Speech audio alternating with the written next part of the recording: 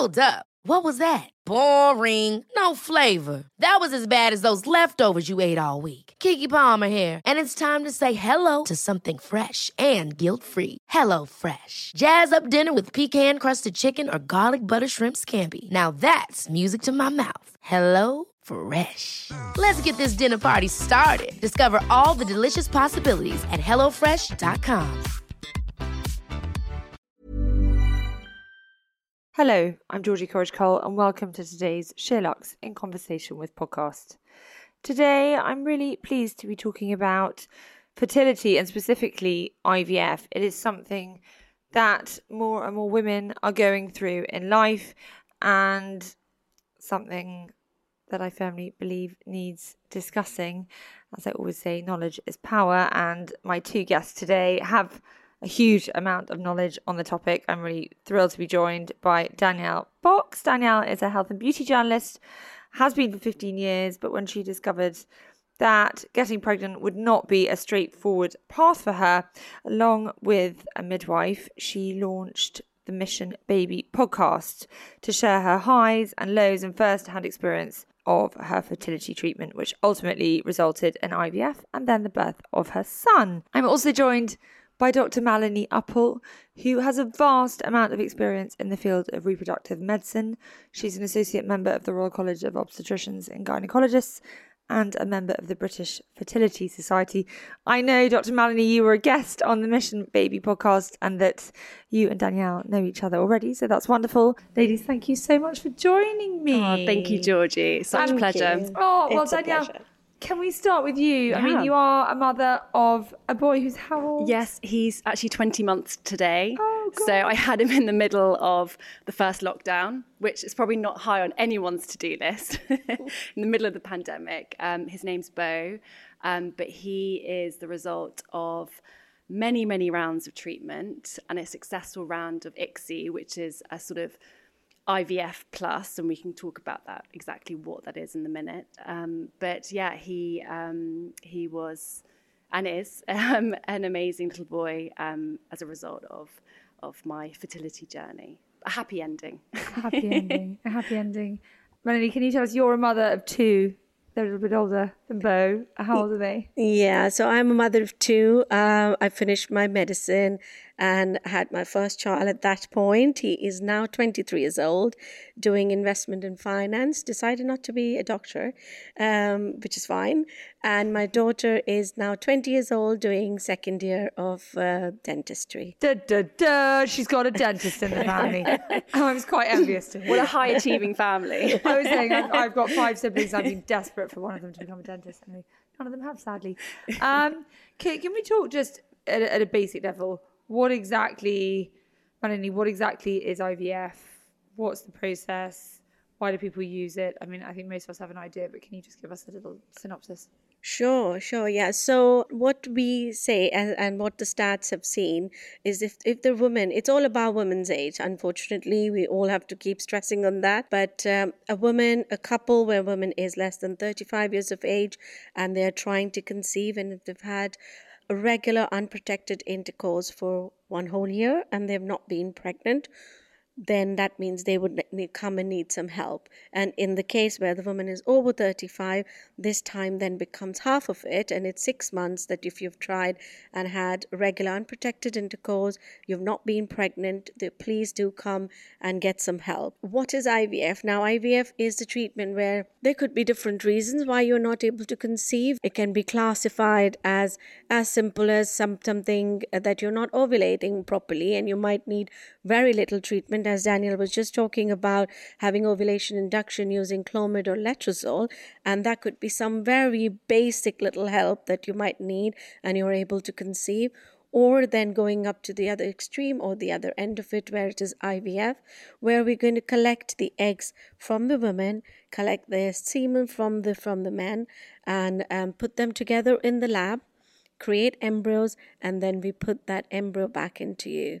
So these are to be very minimal invasive to IVF, which is considered the slightly more invasive type of treatment. Yeah, which is very common these days and has been very simplified, actually. Can you tell us what the success rate is of IVF? So success rate, it depends on the age of the woman. Again, as I said, we have to keep talking about the age of the woman because that is everything that you say at 35, you wait 6 months. And is that because the clock's ticking and you It kind of nosedives a little bit, and that's the scary thing. But I think it's about managing expectations. Age is a hugely important factor. We are at the moment delaying having children. It's a very common thing with women, with lifestyle factors. But unfortunately, age doesn't shift. It's something it's got to give, and unfortunately, age is a huge factor when it comes to trying to conceive. And why is that? Is that because our number of eggs are depleting? Is that just the body is getting closer towards the menopause? So it is not only about the number of eggs. So there are two things, quality and quantity. And both of them are decreasing. And it is more related to, I would say, more about the quality of the eggs, which starts declining in 30s. And you would see 35, more after 37, and a lot more after 40. And that's why getting pregnant becomes more and more difficult as we progress in age.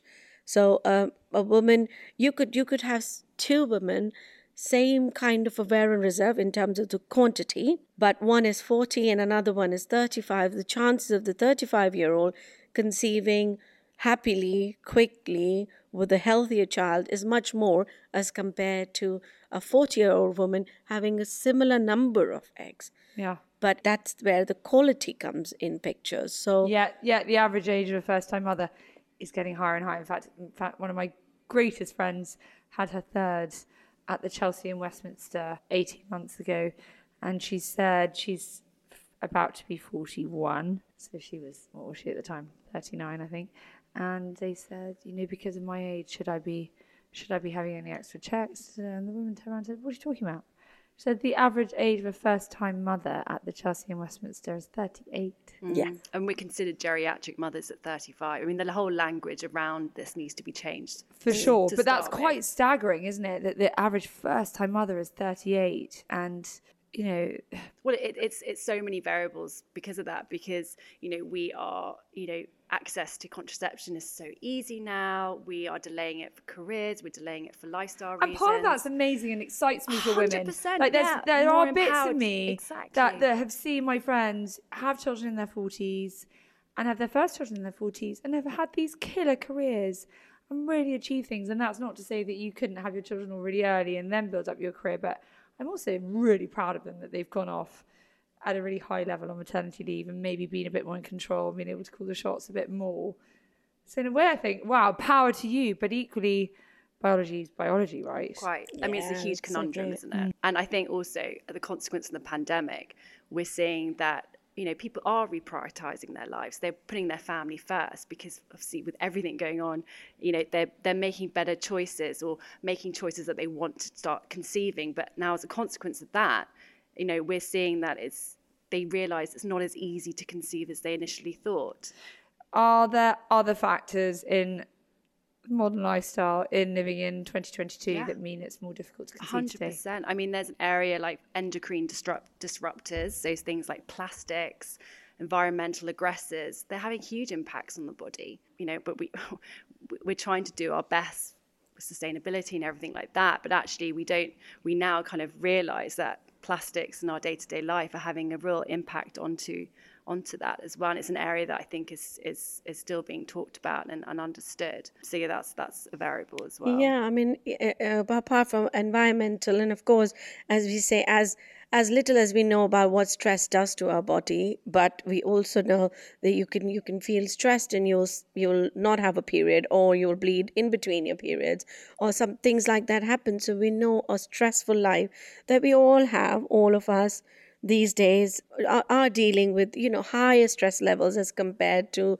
maybe 25 years ago when, so these kind of things are additional things that are affecting fertility in terms of people getting pregnant naturally or normally. I would also probably want to say that, there is, as we were talking about pandemic and people are spending more time and reprioritizing their things, being spending time at home where they had actually a little pause in their lives, which has been so busy, so stressful, going to work in the morning, come back in the evening, and still working, as we are all very ambitious these days. But this is the concept that, the minute we will start trying, we'll be fine. We haven't tried yet because we put that at the back step at the moment because we want to do this in our life and career and this and that. And the day we will start trying, we'll be fine because of whatever reasons. And it often is as well, it often is. You're right, it often is. And as we say, 1 in 4 couples, are we saying now, as a global stats, will have problems conceiving. It often is. So 3 will conceive normally and naturally, absolutely fine. It's about knowledge. It's about being aware. Yeah, it's I agree. All power to women. It's all about, I am a woman myself who's, done everything that I wanted in my life, but I want my women to be aware. I've asked this question before. I think I know what you're going to say. But is there a way of knowing of predicting that you might have problems so that you don't leave it till the last minute? Because you are right. Lots of people go, right, we're not ready. Am I going to start? And then 6 months go by and they're like, shit, right, it's not happening. Is there any way of predicting or recognizing that you might early on tests you can take in your 20s that say, right, you've got a low count or you've got a something, so that you're just, because I really believe knowledge is power. And if I could have known that and said, right, I don't want to have children until I'm 32 or whatever it is, but at 26, I just want to check that I haven't got a massive roller coaster in front of me. Is there anything you can? Yes, absolutely. So I would at this point, I would introduce my clinic as well. Again, it's City Fertility, where I am working currently. We've got what we call as initial assessment packages for couples. I would say whether you're a single man or a woman, or you're in a relationship, you're a couple, you want to find out and you want to have that peace of mind. So what you do is you come, and if you're a female, you can just come and take a female fertility assessment package where you would have a scan. We would look at your ovaries, general health, your shape, size of your uterus, number of follicles on your ovaries, and you'll also have a blood test for AMH, which is anti-Müllerian hormone, which is considered as a biomarker. We put the 2 together, and then you have a consultation with myself or one of my colleagues, and we explain you the results, and that kind of puts you at one peace of mind that fine, everything is fine. We will take your medical history. We will take a history to see if you are actually, is there any early signs of endometriosis, very well known that can interfere with fertility, or is there any signs that you could be suffering from polycystic ovarian disease, where again it can interfere with fertility. We can discuss, we can prepare you, we can educate you for that. It's just saying knowledge and education is what we need. We don't need to rush into having children. We just need to be aware. Do you assess men on a similar basis? On a similar basis, we'll do semen assessment and know if there is any issues with that. And is there I love a statistic. Is there a statistic as to who is more likely to be the cause of infertility in a couple? If you say it's 7% of women and 1 in 4 couples, does it tend to be more female related or male related? Again, it's not like that. It's not like who would be. Unfortunately, again, when we talk about the age, because women will age, and because not they will age. These men, they're over it. They get older. They have it so lucky because they regenerate every 3 months. Yes. And that's the frustrating thing because we are born with our eggs. Yeah, we that will never change. Men can rechange or can enhance their motility, their morphology every 3 months through diet, through lifestyle changes. So they can really kind of get back on track. But there is definitely now, as we becoming more and more aware about a decline in quality of the sperm also with age, which in age is, back in the ages with that thought sperm will never age or men will never age. They will have it, all the time and whatever age they are. But now it is now getting more and more established that the semen quality or sperm quality decreases with age. So men in their 50s or late 50s, there are chances of more kind of genetic conditions that can be transmitted or carried over because of the sperm being of poorer quality. So yeah, but it's still largely still the women. Okay. I think going back to your question, Georgie, it's about taking a functional approach to your fertility. And I think that's so important, regardless of what age you are at. I mean, obviously, the younger, the better, the higher success rates of conception. But just doing, any advice like that, just get your baselines done.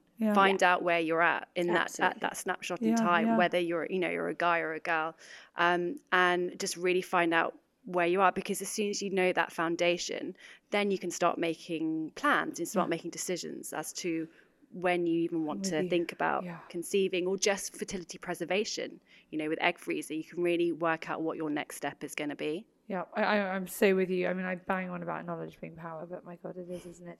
Danielle, can you tell us more about your journey and when you realised that things weren't going to be straightforward? Yeah. So, I kind of class myself as an educated woman. But when I got to, when my husband and I got married at 30. And then we sort of delayed thinking about having children, I'd say probably a year, 2 years after that. How old are you now? So I'm 36 now. And we suddenly realised after trying for about a year that things just weren't working, and we didn't know why. So we did the normal thing that everyone goes to the local GP. It was kind of met with almost like a disregard, like it wasn't important. So I started sort of looking into what options I could do to find out what my fertility is like, where we're at, and my husband's. And then so my journey started, or our journey. And we sort of had unexplained infertility, which is a term that gets bandied quite a lot, and it unfortunately doesn't give you an idea as to what the underlying issue is. We do think now in hindsight it was possibly more of a male factor, but equally I did have slight polycystic ovaries. So basically that, combined with stress, lifestyle, age, all of that kind of, I think, played a part in it. And so I wasn't keen to start trying IVF. I felt that it was this huge, scary treatment. And so I started a softer approach. We started just on meds, went to Clomid. It's the thing that's first prescribed, I think, by most consultants to stimulate ovaries. That wasn't working. Then went on to... And that's where, if you haven't had a period for a while, for example... Yeah, it do you know what, it supercharges everything in the hope that, gets things moving. It's a good first step, though. 100%. Easy first step to take. That didn't work, went on to a different type of medication. And is that something, can I ask, just Clomid, is that something you could go to your GP and would they do for you, or does it have to be done by a specialist? It should be done by a specialist. And I don't know, Danielle, were you prescribed that from your GP, or you were referred to? It is usually the gynecologist or the fertility consultant who would then, prescribe you. This is as the first line of treatment. Again, depending on your history, age, and everything. Sorry, continue. And then I kind of graduated to an IUI. So it's essentially, I call it turkey basting. Essentially you're getting turkey basted in the hope. What does IUI stand for? Intrauterine insemination. Yeah, insemination, that's the one. So I did 3 cycles of that. And that is when they collect the sperm. Exactly. And it goes. Exactly, as high as possible to get it right up there. Unfortunately, it didn't work. We did 3 rounds of that. And then we sort of had a break. So you're still on medication all throughout that, and it plays havoc with your hormones. Like, you're completely up and down, up and down. So we had a break. And then we decided that we'd go for IVF. And can I just, before we get onto the IVF route, are you private at this stage? Yes. So I was kind of going half on NHS, half on private, but I was frustrated. The NHS is incredible at so many things. I'm with you. I'm a huge supporter of the NHS. Giving birth, it's incredible. But I was frustrated, and I also wanted to fast track because I wasn't. And it's not going to happen as quickly as you. I think that's the reality. Exactly. And yeah, we are so bloody lucky in this country. I had all my babies on the NHS and had great experiences, and think we're so lucky. But when you, as a woman, decide you want to get pregnant, it's hard for a man to understand. But also, I want to say that private, yes, it's costly, but there are so many things out there to support you now financially through that. And things like there's fertility insurance, which is something that we did, which helped offset quite a large chunk of our treatment. And I think that's so interesting, because that's the brutal reality, isn't it, about IVF, is that, and I know that it is available on the NHS now, but I've had a friend with a son who did both, and she said the level of care and the level of just, I guess, proactivity privately versus... Well, there's also shorter lead times simply because they're I not think time is of overwhelmed. the They're essence, as we've been talking about. It's all about time. Yeah, and they can mix a bit of this and do a bit of this and they've got the resources to do that privately. But so that is, the brutal reality. But you can get 2 rounds on the NHS now. There's different criteria with different NHS trusts, not necessarily. It's called the postcode lottery as well. Right. So basically you have to, the sort of generic one is that you have to have been trying for at least 2 years to qualify. But equally, there are so many more variables. If you are with a partner who already has kids from a previous relationship, you don't qualify. Is that right? Yeah. Wow. So but again, it changes within each different. It's really tough. It's tough. So back to your fertility insurance. At Yeah. what point did you take that out? Because I'm not. My husband's always said that a wise man once told him to stand more of his own insurance in life. But there are certain things that, my God. Yeah. This is one I'd put at the top of the list. At what point did you make that decision, and do you have to have done it for a number of years? Because insurance companies will shaft you if they can. So it's a little bit different. It's really for IVF or ICSI because there's such huge amounts of money. Right. And there are you have to qualify for different things. So it depends on your ovarian reserve, your age, and there are different packages you can do. You can do a multi-package, a multi 2-prong package, which is just 2 rounds. You pay a certain amount of money up front, and usually it's a little bit cheaper than overall if you were, say, going to a clinic and just paying as you go. So it's more of a payment plan than Sort of, yeah. insurance. But then you have different packages where you can do as many rounds as you want for a year. And if it doesn't result in a live birth, you get full refund. Obviously, you want the live birth, and you get the full refund should that not happen. Yeah, it's called Access Fertility, and they're linked up with the main clinics within the UK. Melanie, you're nodding. Are you in agreement that this is a sensible... We've got, Access Fertility, we work with Access Fertility at City Fertility as well. In our clinic ourselves at City Fertility, we've got packages, like for egg freezing, women who are doing egg freezing, and we think that they will need more than 1 cycle once they've seen their ovarian reserves and assessment. When we will be talking about egg freezing, there are certain numbers that we advise you to freeze to have that kind of surety. Nothing is 100% in medicine, but coming up to 70-80% chances of having successful live birth later on when you're actually going to use it. We tell you a certain number of eggs that you want to freeze. So if I feel that, say, you're coming for egg freezing and I feel that we were not going to get that number in 1 cycle, you would need 2 cycles. But we have packages where you can have 3 cycles for almost a similar cost as 2 cycles, just so that it makes it easier, encourages women who need it and cannot afford, or it can become quite expensive. What are you looking at for a 3-egg package freezing? I don't know what exactly the cost is for the packages, but I know that definitely 3 cycle almost is equivalent to paying for 2 separate cycles. Okay. It's similar to what Danielle is saying, that when you're doing multi-cycle packages, you almost get a discount on the second or the third cycle. It's basically a bog off. Yeah. Which is the best kind of bog off. Yeah. So just to give you an idea of like price points, I'd say the minimum for a round of IVF is probably around £3,500. Yeah. But that's not including the meds. And I want to talk about the meds because And can I ask one question just quickly? Egg freezing, what age would you say it's not worth egg freezing from? Not worth. I think if you're 40 plus, then Don't it's egg not. freeze. Okay, Yeah, you missed the boat. don't. Yeah. Okay. Right. Sorry. But only because I think that's people think about it too late. So look into those costs. That's what I'm saying. Yeah. And you're nodding. Okay. So sorry, back to your pricing and the med costs. So the meds are, and this obviously depends, everyone's protocol is so different, and you're constantly having to change your protocol during your cycle because the way your hormones are responding to certain meds and how your uterus lining is looking and how your eggs are, at different parts of your cycle. Often the meds are extortionate. They really are. A lot of clinics, at the end of the day, they are a business. They're running a business. So there is, a bit of a hike with some of the meds. And when I joined my support group going through IVF, one of the biggest takeaways from it is that there are places out there that can help, I guess, take the cost, find cheaper versions of your meds. So it's really worth doing the research. So say, for example, Asda.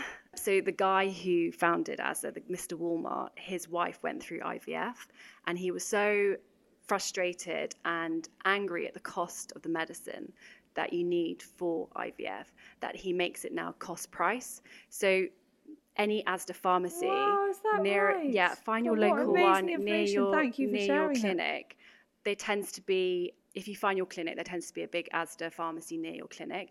You'll find it at cost price, and it makes a huge, think of that American documentary about price fixing of medication. Huge. And there are certain bigger hospitals, private hospitals, who have large fertility clinics, and again, because of the volume of medicine they're going through, they tend to have a lower costing. Right. So I went to Asda's your friend. Yeah, exactly. Asda is your friend, or yeah. Exactly. So you say you're looking at 3,500 to 5,000 for your first round. Yes. Plus your meds. So add on, I would say another $2,000 on top of that. Wow. Okay. And then you talk about Access Fertility as this sort of package. Exactly. It's a really How does that work? So it's a really good way of just offsetting some of the costs. It, as Malini said, it sort of makes a couple of rounds more like one round of treatment in terms of the costing. So a lot of clinics nationwide have links to Access, and so they will work with your clinic to help support you financially. But also there's a huge movement at the moment of big corporations, and I appreciate this is for anyone who works perhaps in a bigger company setting, with corporate wellness and modern benefit packages. And we're seeing this real movement within law firms, within bigger corporations, that will help you financially support you through fertility, surrogacy. So companies, say like Carrot Fertility, which is a US company that just recently launched in the UK, are now working with, say, Google or big law firms in the city, and they offer, as part of a benefits package, help financially through fertility and surrogacy. And obviously that is, those are the women who might have prioritised their career and then be more likely to need help. So we know Google now has, for about 10 years, offered help with egg freezing. Yes, actually, I did know that. I think that's something we hopefully going forward, more and more employers, more and more corporate companies will be encouraging women, whether it is doing egg freezing, looking at the right time, giving them the opportunity and kind of that financial support, because a lot of us will not be able to do it just because, it can take, good amount of money to do things like this. So if we get help, if they get help from their employers, and that's something that, will make it easier for them. And you know what? I'd give any advice to look at your fertility policy at work and challenge it. I did this and I changed our fertility policy at work because... And this is at Net-a-Porter? Yeah, because it just wasn't good enough and enough time off to do a full round of IVF. I think it was in total 4 or 5 days, which is just ridiculous because you need to be in and out of the clinic most days over a course of a cycle. And challenge it, and nowadays employers are far more respectful and will respond really well to do that and keep their employees. Well, I mean, we were talking about this briefly before we started recording, but I was saying that I was interviewed for a book last week about being an employer and a working mother, and I said I would really encourage, she said, any final words? And I said I would really encourage women to go to their employers and open up to them. And I think in the course of running SheerLuxe in sort of 15 years, I've had, I want to say, at least 3 employees who've been through IVF and who've been very open with me, and who I'd like to say I've been supportive with. And as a mother myself, I know how important it is to get that job done, and how I would say to them, text me, send me a message saying, you've got to go, it's a shit day, or you've had bad news, or you've got to go and inject, or you've got to go and put your meds in the freezer. And I remember one saying, God, it's so great to feel supported. I guess in some industries that's not the case. I guess I mean, very look, male-dominated industries, you might get overlooked for that promotion, for that. I think the world is changing. But hopefully it will. Hopefully it will. We need to have these conversations. 100%. And it all comes down to the conversation and keeping the conversation open and really removing that taboo and stigma and making it. And look, at the end of the day, it's about normalizing it and normalizing this issue that is affecting so many women and men. Men make 50% up of the formula. And it really is something that we just need to keep talking about it and being more open about it. And we're seeing this happening, even in the last 3-4 years. It's just really changed as women and men are prioritizing their fertility. But I think just to it's very difficult to go through something like IVF. Oh my goodness! Without your employer, no. And I've got girlfriends who've done that. I did it. Several. Sneaking off to appointments. My goodness! I'm just. Whoa, that blows my mind, and then it fails. Or, and the whole miscarriage thing and the idea that, God, that's another conversation, isn't it? But these conversations have got to be had, and it goes back to that archaic point of there not being many women at the top, and you then potentially getting overlooked for something. But it's got to change because it's got to change. Such a hard thing to go through, and as someone who didn't have fertility problems, I found I couldn't concentrate on anything else. It's totally all-encompassing, let alone what you went through. I would say I was exactly the same. I started my treatment and I didn't tell anyone at work. I barely even told my family members. I wanted to kind of keep it. I almost felt I had this dirty secret, and I felt like a failure as a woman that I couldn't conceive and do the one thing that I am naturally born to do. And honestly, by not talking about it, I was hindering the success of my treatment. And so when I started, I actually joined a in-person support group, and that was the turning point. How did you find that support group? It was actually at my clinic. Often clinics do a support group, and I would highly recommend anyone to join. And I totally appreciate it might not be for everyone, but there are other support systems out there. I went on a forum when I was trying to get pregnant, and it took me, it took me 4 months. All I'm going to say is take my hat off to you, Danielle, because it took me 4 months with my first, and it was the hardest. And my best friend sneezed and got pregnant, and 4 months felt like 4 years. So I don't have a fucking clue what you've been through. But it's all I could think about. I was on a forum, and it really made me feel better. It really does. And I get it. When you speak to other women who are going through the same issues, or perhaps going on different journeys, but we all have the same end game that we all want to get pregnant, you find the most amazing support and love from practically strangers. And these women who were my IVF support group, we are now friends to this day. We've all had children as a consequence. And we, honestly, there was a point where I had to stop one of them from scrubbing in to my embryo transfer because my husband was away in the States and I was in on my own. And I had to literally physically restrain her from coming in. That's the support and the love that you get. That's lovely, isn't it? I can't emphasize how helpful and how I do think the reason I did get pregnant was the support of these women and how they really lifted me through the hardest times and the hardest points of my treatment. And, we had many failures within our journey. And unfortunately, it's just the nature of the game. But knowing that I had this band or this village of women behind me cheerleading from the side. But 1 in 4 couples, you said. Why? And maybe it's private and some people don't want to share it. I'm quite an open person, but I just think easier just to... Equally, there are things you can do where you don't have to, you can still have that privacy. So, there are support groups online that you don't even need to show your face. There are so many things you can do now. There's Peanut, like the app Peanut. They have a whole fertility section now. And I would just strongly advise anyone going through it the benefits of talking to someone locally or going through a similar thing to you. I felt... It's so bonding. Even... 100%. Your NCT group, you can meet people who are so different to you, but you bond over this thing in your life. Common. Danielle, can we go back to your journey and just so you did your turkey basting. Did my turkey basting, and alongside the medical side, I literally tried everything else. I'd have to say acupuncture was a bit.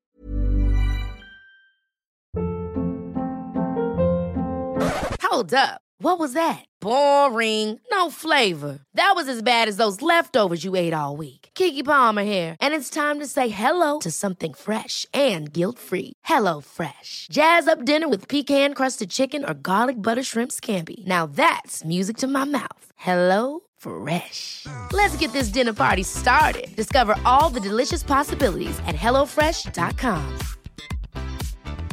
Many of us have those stubborn pounds that seem impossible to lose, no matter how good we eat or how hard we work out. My solution is PlushCare. PlushCare is a leading telehealth provider with doctors who are there for you day and night to partner with you in your weight loss journey. They can prescribe FDA-approved weight loss medications like Wegovy and Zepbound for those who qualify. Plus, they accept most insurance plans. To get started, visit plushcare.com/weightloss. That's plushcare.com/weightloss. Of a game changer for me as well. So we now understand that, and the medical, the kind of Western medical side really acknowledge the fact having acupuncture alongside your treatment can really help bolster the effects. And we're now seeing in clinic, there are resident acupuncturists within clinic. So for me, when I went for my embryo transfer, I went into clinic on the day of going into surgery. I went to see my acupuncturist 10 minutes before I went down into theatre, and she, stimulated everything, got the blood moving, put a heat lamp on. I then went into theatre and then came back out and again had another session of acupuncture. And I honestly think that also massively helped the fact that I got it stuck. Melanie, where do you stand on acupuncture? No, I agree. We have now taken acupuncture as a very good adjuvant therapy, but I'm still not sure about how scientifically it would work, but I definitely know, as Daniel is saying, pre and post transfer, patients have it. We have an in-house acupuncturist, at City, where women feel relaxed. I think that mere 20 minutes, half an hour before going for transfer, which is one of the most, fragile state, anxious state when they are in that stage. We all want this to work. They definitely want this to work after being through all these injections and coming to the time when we are putting the embryo back. Whatever you try, there's some bit of anxiousness in there. And just going through that session of half an hour where, you're being relaxed. Exactly. Get into the zone. I mean, anything to de-stress. So back to your IVF. So we decided to do IVF. On the day of egg retrieval, I was at the point of getting overstimulated, which is something that perhaps we should talk about as well, because it can get a little dangerous. It's a balancing game, isn't it? It scales and actually I've seen people go through rounds and they're so disappointed when the first round doesn't work, and they're understimulated, then they're overstimulated, and I'm always like, they're learning your body, they're just working you out. It's a balancing act, right? It is. It's as we know, all of us have individuals, so is our body, and so is the response to the treatment. I definitely don't believe that one policy can suit everyone, one kind of treatment can suit everyone, and it takes time. Sometimes I could think that you're the most easiest person to stimulate. I'm going to use this is your protocol, and I've done all your hormones and I've checked everything, and this is but when I do actually start the stimulation for you, and that's stimulating your eggs, right? Yeah, exactly. That's when we are stimulating the ovaries, and you might under respond, so you might over respond. Even with the monitoring, the intense monitoring that we do at our clinic, there's a possibility that we might not get the response that we are expecting. Yeah, and I think people need to know that, don't they? That it just because it doesn't work, they're learning you. Yeah, and they're exactly. working you out. Yeah. Yes. Just be mindful that you've got to manage your expectations at every point of this journey. I had a great number of eggs that came out, and then on the day of taking the sperm, we sort of came to the conclusion that actually we would essentially upgrade our IVF for ICSI. And so the difference between ICSI and IVF, so IVF is where they essentially put the egg and the sperm as naturally as they can, let it percolate in a petri dish in an incubator. ICSI is a little bit more bespoke in the fact that they will take the one very, very best sperm and inject it directly within the egg, which is something that we did as an add-on. I think the jury is still out as to whether clinics should be offering this as an additional add-on if it has different success rates. I mean, I think it's an interesting topic. And my friend had that after several failed IVFs. Like, it was kind of like the last chance. I mean, for us, it worked. Yeah. It worked. Alan, where do you stand? So, ICSI and IVF. So there is, if the sperm is all good and there is no reason to do ICSI, then we would do IVF. We will put this egg and the sperm together. So you won't do ICSI just because someone wants... We're not recommended to do it because it is an add-on, as you're saying, by HFEA. As I said, it's the regulatory authority. It is an add-on which is actually given a green light. Green light means it is a well-researched and is evidence-based to say this can improve the success of your treatment if any parameter of the sperm is not within the normal range, or if you've had previous IVFs, because the sperm was normal, we performed IVF and we did not get a good fertilization or we did not get a good embryo quality, then in those cases, in the subsequent cycles, then we would say we would do, ICSI and see if that will give us better rates. The downside, they're good and bad, of everything. The downside is for doing ICSI, which is intracytoplasmic sperm injection or insemination. Get me to repeat that. What we need to do is so the egg comes with a little outer blanket of cells, which it's cozy, and we call it granular cells. Those cells need to be removed. So sometime, let's say we've collected the eggs is still in those last stages of maturation. It's still not completely mature. When we're doing IVF, we'll put the egg, we'll put the sperm.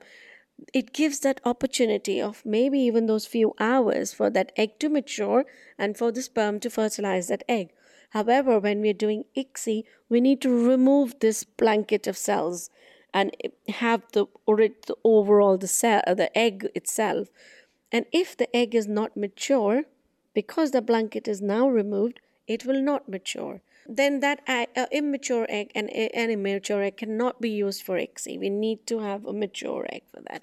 So the downside of doing ICSI, if we don't need it, is that we might not have that many eggs to inject. How many eggs do you collect generally when you do the egg collection from a woman? So it again depends on the woman's ovarian reserve.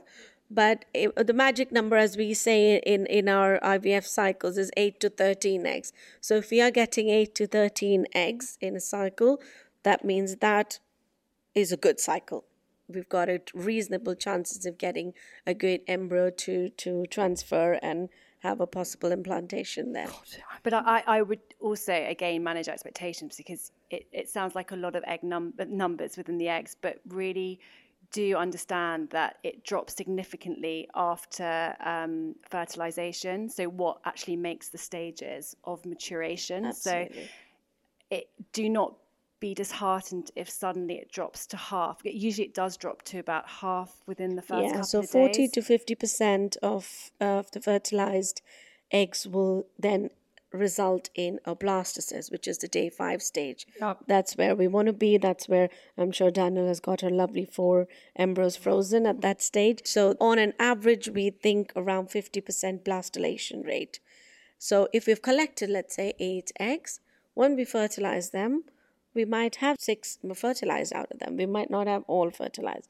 And then they are dividing 2 cells and then 4 cell stage and then 8 cell stage by day 3 of the culture of the embryo. And at that point, we might have only 4 of them dividing properly as we expect them to see at the proper rate. Some of them might not be dividing. Some of them might have... Sorry, dividing, what does that mean? Basically turning into a baby. The cells of the child, so within the 5 days, it's 5 days, isn't it? 5 days. 5 days. Dividing is cell division into the cells of what would be then the embryo to go into you as a child. So one cell starts with 1 cell. to 2 cells. Cells will divide 1 to 2 to 4 to 8. Yes.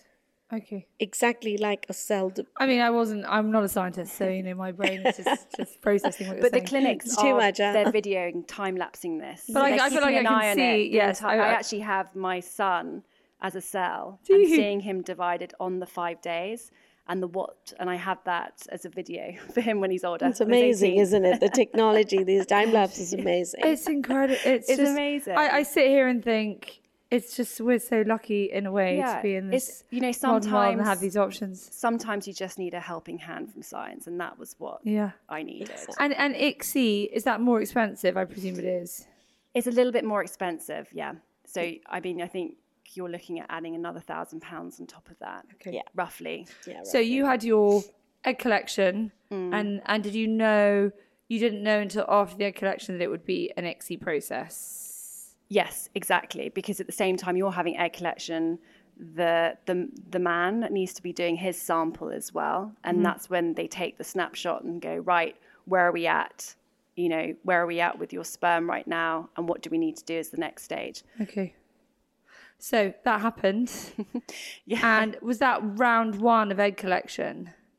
So yes, that was with, exactly. So that was the round of egg collection, and then they do it on, they have to do it there and then. Yeah. So they have to fertilize it there and then because it's fresh.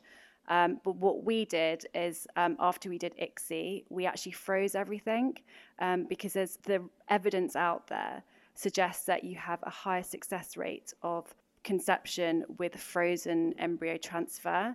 And it also allowed for me to essentially re-regulate my body again after all those hormones and have a break for a month.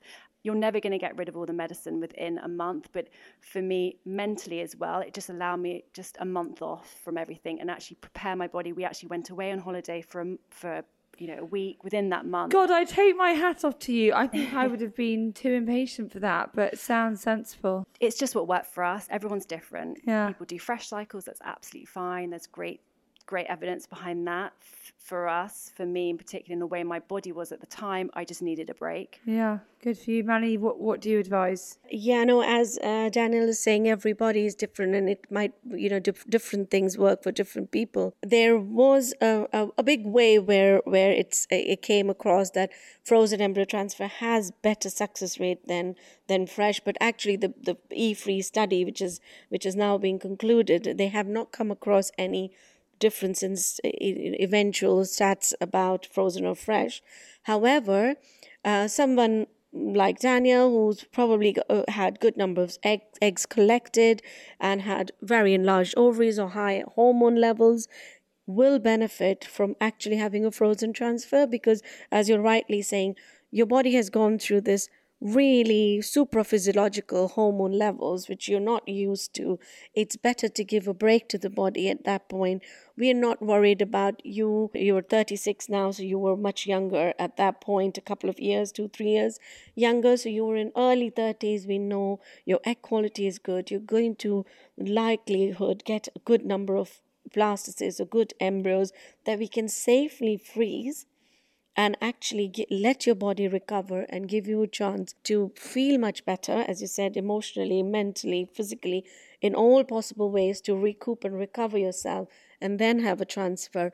But then we could have somebody who has a much lower ovarian reserve and we don't have that many eggs, and the body is in a state which can actually take an embryo very easily, and body is producing progesterone, internal progesterone that is required, and might be actually suitable for her to have a transfer as a fresh cycle, and that will suit that case better than someone who's collected a lot of eggs, a little bit polycystic, as you mentioned earlier.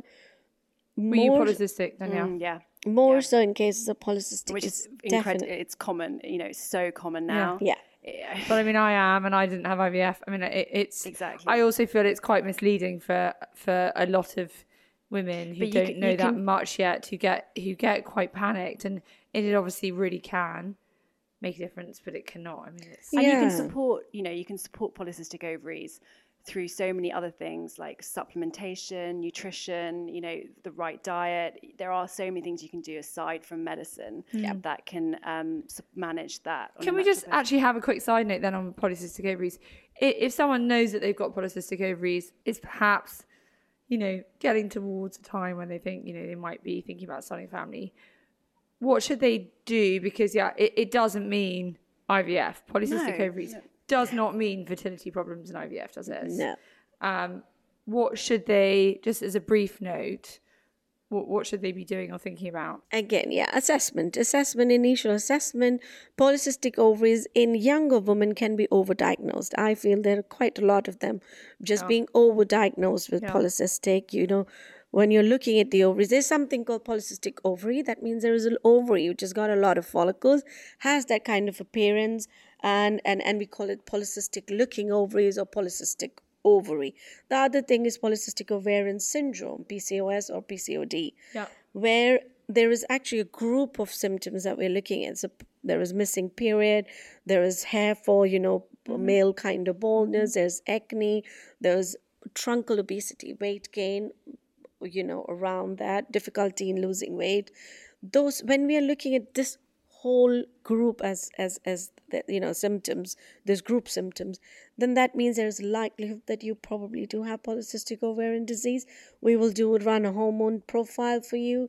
We will look at your ovaries, and maybe possibly all you need is to get that ovulation induction, as we were talking about, that maybe the only issue that you're facing is that you're not ovulating regularly. Yeah, so you can have Clomid or whatever. Yeah, so don't panic, basically, because you hear it, I think, in, girls 10 years behind me, and I think, don't panic.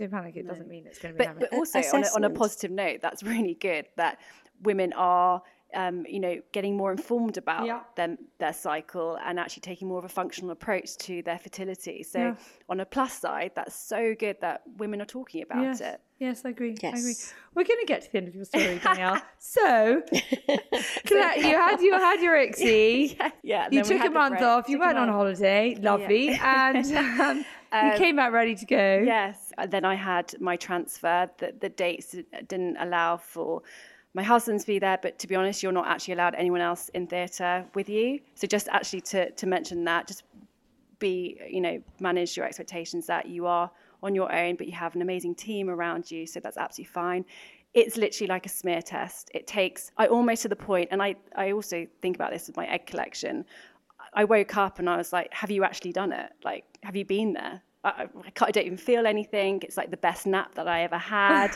I was like, this is amazing. And then for the embryo transfer, it was literally like a smear test done in 10 minutes. Bish, bosh, bash. That's it. Great. And they put the embryo on a big screen. They're going, we're putting this one in. This is it. Stick it in. And then that's it. But then it's the horrible 2-week wait, which the TTC community, the trying to conceive community, we talk about this a lot.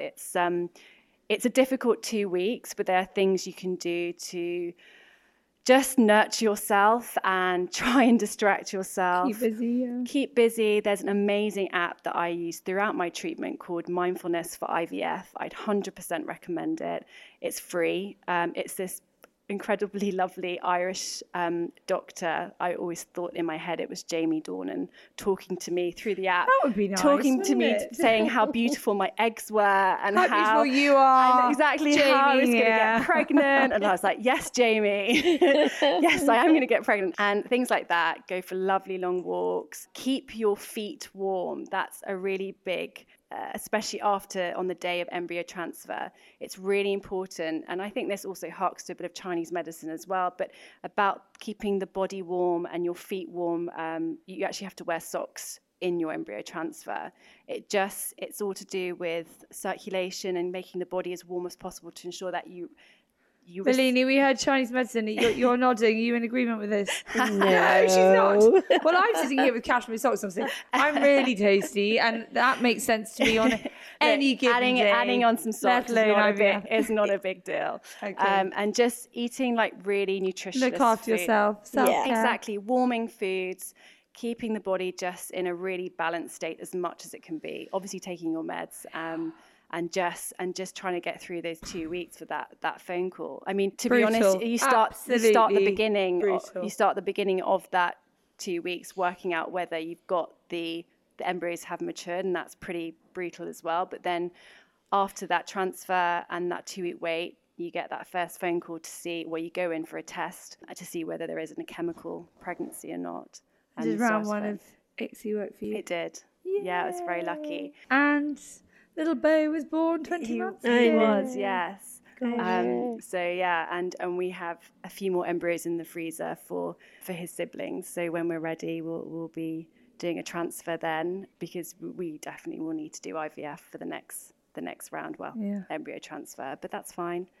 The siblings are waiting. Oh, that's an exciting prospect. Yeah. Look, I've got a lot of questions here that we haven't covered. This is one of those topics where I could talk for hours, and it's been fascinating to talk through your story and have your input as well, Melanie. But can we sort of move through some of these questions, because I think there's some really key things to cover. If there is no issue with the male sperm, the process for men is obviously retrieval. And that's sort of it. It's really they're Honestly, not only Danielle's looking really sort of sad. The only man I point. really needed was my consultant. It wasn't really my husband, and it was actually fine that he I need wasn't my even in husband the for country. 5 minutes, and then the rest is Quite. down to Exactly. Who needs men?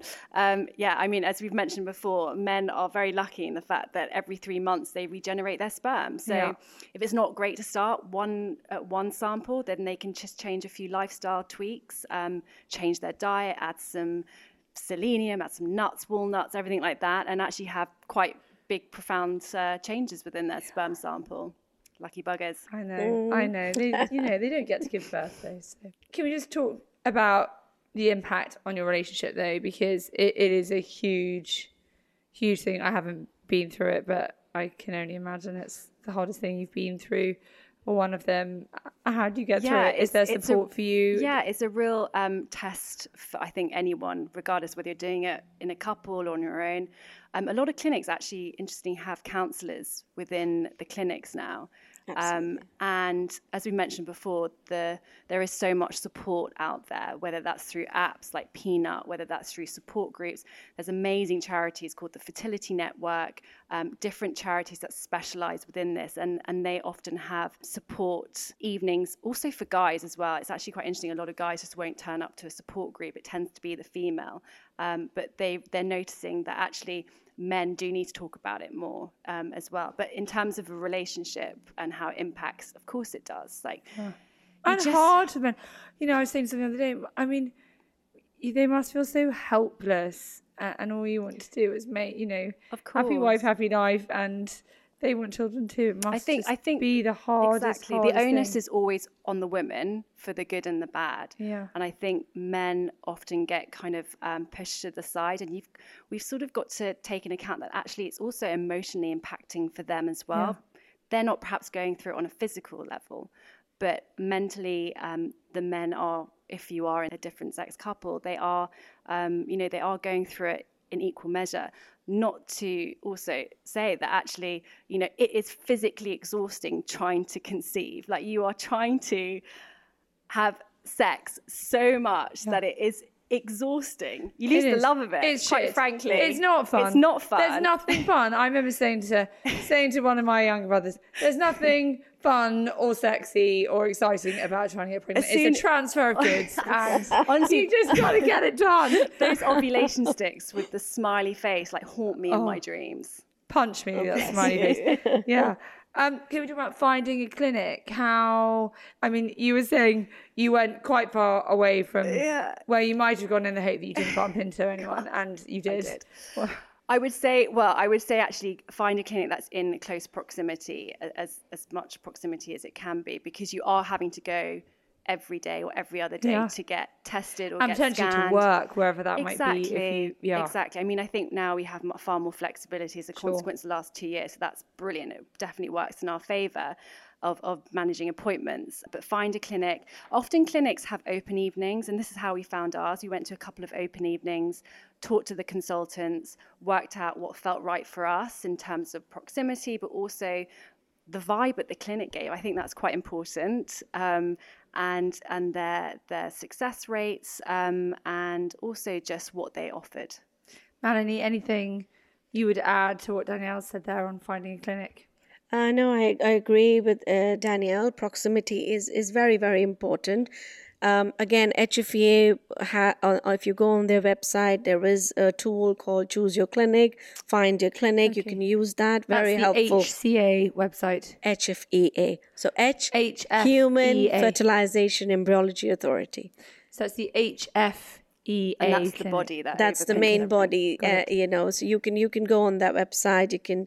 You can see, again, where the clinic is, what the success rate is, what the review is. Very important to see the vibe of the clinic. Even I would say, even if you have to travel a little bit, but if you're finding yourself more comfortable and if you find the vibe of the clinic good, I get a lot of patients who have been to bigger clinics because of the bigger data to publish, they can show as better success rates. However, when they come to us, I can tell you about my clinic where we're a smaller clinic, but it is a very family feel. So starting from the reception, when you enter, the receptionist will know your name, will greet you by that. They will know you've been on a holiday. They will know everything about you. You come up, the nurses know you. You see the same faces. So you're not lost in the clinic. You very well know everyone in the clinic. Everyone knows you. And that makes our patient feel very, very supported. And they have a good experience. So having that good experience, again, we talk about, because it is such an emotional journey and you need that support, having the support group and having the support of your clinical team. So you think you should shop around? Definitely shop around. Find something that really works, as we say, for distance, but also what works for you as going through this. For me, as I say, having a smaller clinic that really kind of knew me on a personal level. I could call them up if I had any... Not feeling like a silly question is going to be... and not feeling like a bit of a statistic. And as Renee says, do be wary of the statistics of clinics, because often you don't know, there might be a vast clinic creating a lot of data, or they might not take on more challenging cases to skew their data. Rough success rates? What are you looking for? So if I have to say 35 to 37-year-old, which is most of the time the women that who are coming through, they start trying around that time, and if they we would say around 35 to 40% chance of success for them. But again, older you get, the lesser the success rate is. So once, if you're coming into a 40 to 42 age group, as you compare to a 30 to 37 age group, then at that point your success rate goes down to around 25%. Okay. So it is all age related, all age related. And I guess my sort of final question is, if IVF ICSI doesn't work for you, there are other options: surrogacy, adoption. How many rounds is too many rounds? I've had patients who have had 8 rounds, 10 rounds of IVF, and then eventually have been successful. My neighbour had 9. Wow. Exactly. She had 9. Exactly. And she got pregnant on the 10th. And she went to the doctor and she said, I can't do this again. I cannot do this again.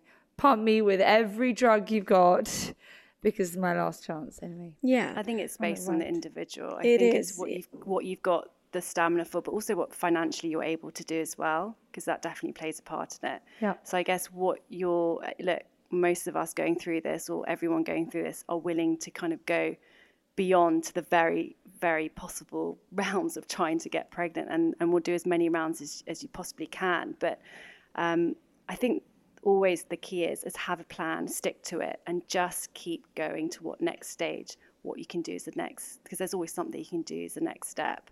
I would say that financially is obviously a very, very big factor, because again, when you're doing private, but also sometimes I could have a patient who is absolutely ready to do whatever, and I've done 2 rounds or 3 rounds and tried everything possibly that we can, and then I have to break the news that, listen, we can keep doing it, but it's not worth it. It is coming coming to advise at that point next? Surrogacy or that? Egg donation. Okay. Surrogacy is for someone who has got some issues with the womb, who's not able to carry a child. Right, so you're saying IVF, but they could still have IVF via With egg egg donation. Again, this is a huge part of reproductive health that's becoming far more normalised. donor eggs, donor sperm. There's so much support out there for anyone wanting to go down that route. And often clinics here have sister clinics within the EU, elsewhere, that actually are able to work in tandem to make sure that your donor, I mean, Malini will be able to explain this a bit more, but there's legalities around this as well as to of ease with our sister clinics. Yeah. So egg donation again, we have to see if a patient is at the moment emotionally ready to do it, because it takes a while to absorb and digest and accept that you're not able to use your own eggs. However, when it comes to statistics, when we've been talking about the success rate, if we are using donor eggs, the eggs which are much younger, so again, it's not the womb that is aging, it is your eggs that are aging. I see. And if we get the egg from somewhere else, we take your partner's sperm, fertilize it, create an embryo. That embryo has got around 60% chance of giving you a success, then as compared to if you have a very low viral reserve and you're a woman who's, in the older category, your success rate comes to less than 5%. And donor eggs are now readily available. We've got our donor programs in our Genet London-based clinic, and also we've got a sister clinic, as Daniel is mentioning, in Prague. So they can have all the treatment here, the couple can have all the treatment here and just go there for the transfer. Everything else is, done here in the London-based clinic. You go there for a couple of days and you do the transfer there. Can you not do the transfer here? You can so it depends on where you've selected your donor. If you've selected a donor in England, in London, here in our London clinic, everything is done here. If you select one from our Prague clinic, because there is maybe... Why would you do that? Is it a cost factor? The cost factor... the cost is, again, I'm not very good with the costings, but it's Can you give us a ballpark of what I think it's around 5,800 or 900 euros in the Prague clinic. However, it's around 10,000 in the London clinic. Okay, and then you've got the regular IVF costs on top of that. No, that includes everything. Includes everything. And also there's actually emerging research to suggest that when you do carry a donor egg, that actually you impart your own DNA on it. So there's this whole sort of thinking, I know it's in its infancy, but to suggest that, yes, you might not be carrying your own egg, but when you carry a donor egg, you actually impart your own DNA on that child. That makes sense. Which is quite amazing. Yeah.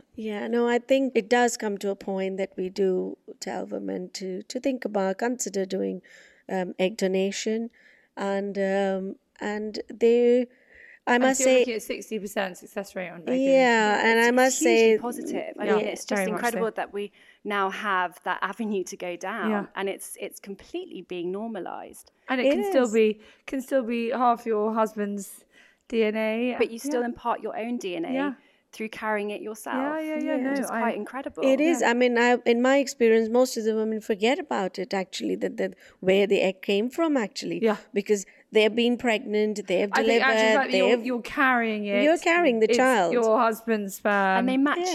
They match you to as closely genetically as they possibly can. So hair color, eye color, to ensure that is similarities to you. But it's an incredible. I have so many friends who've gone down the donor route now, and it's incredible that we have access to that. And it's only if there's a problem with your womb that the IVF doors close, and then there are other options to pursue. There are a lot of options to pursue. Thank you both so much. Can we finish any final words of hope and wisdom, because it's such a hard journey to go down, and you see people all the time. I mean, what would you say to people listening?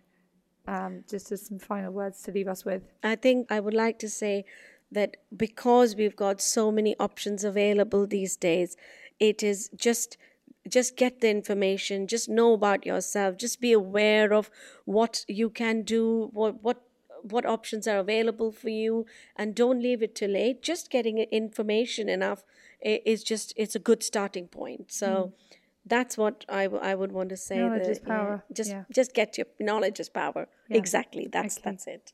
Danielle? I would just say keep the faith. Keep the faith, because, you know, there is so much out there to support you. I would also say talk if you're willing to, because it can open up this huge community of millions of women out there who are going through exactly the same thing as you're going through, and can help impart wisdom and advice and just handhold you through your journey. And that, I would say, is just the most incredible thing. It's having your village around you going through it. And when women support women, great things happen. Ladies, thank you both so much. I'm really grateful for your time. What an important conversation to be had. I feel like we've only scratched the surface, but thank you so much for joining me. That's it for today.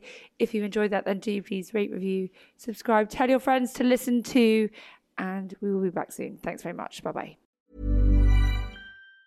Ever catch yourself eating the same flavorless dinner 3 days in a row? Dreaming of something better? Well, HelloFresh is your guilt-free dream come true, baby. It's me, Keke Palmer. Let's wake up those taste buds with hot, juicy pecan-crusted chicken or garlic butter shrimp scampi. Hello Fresh. Stop dreaming of all the delicious possibilities and dig in at HelloFresh.com. Let's get this dinner party started.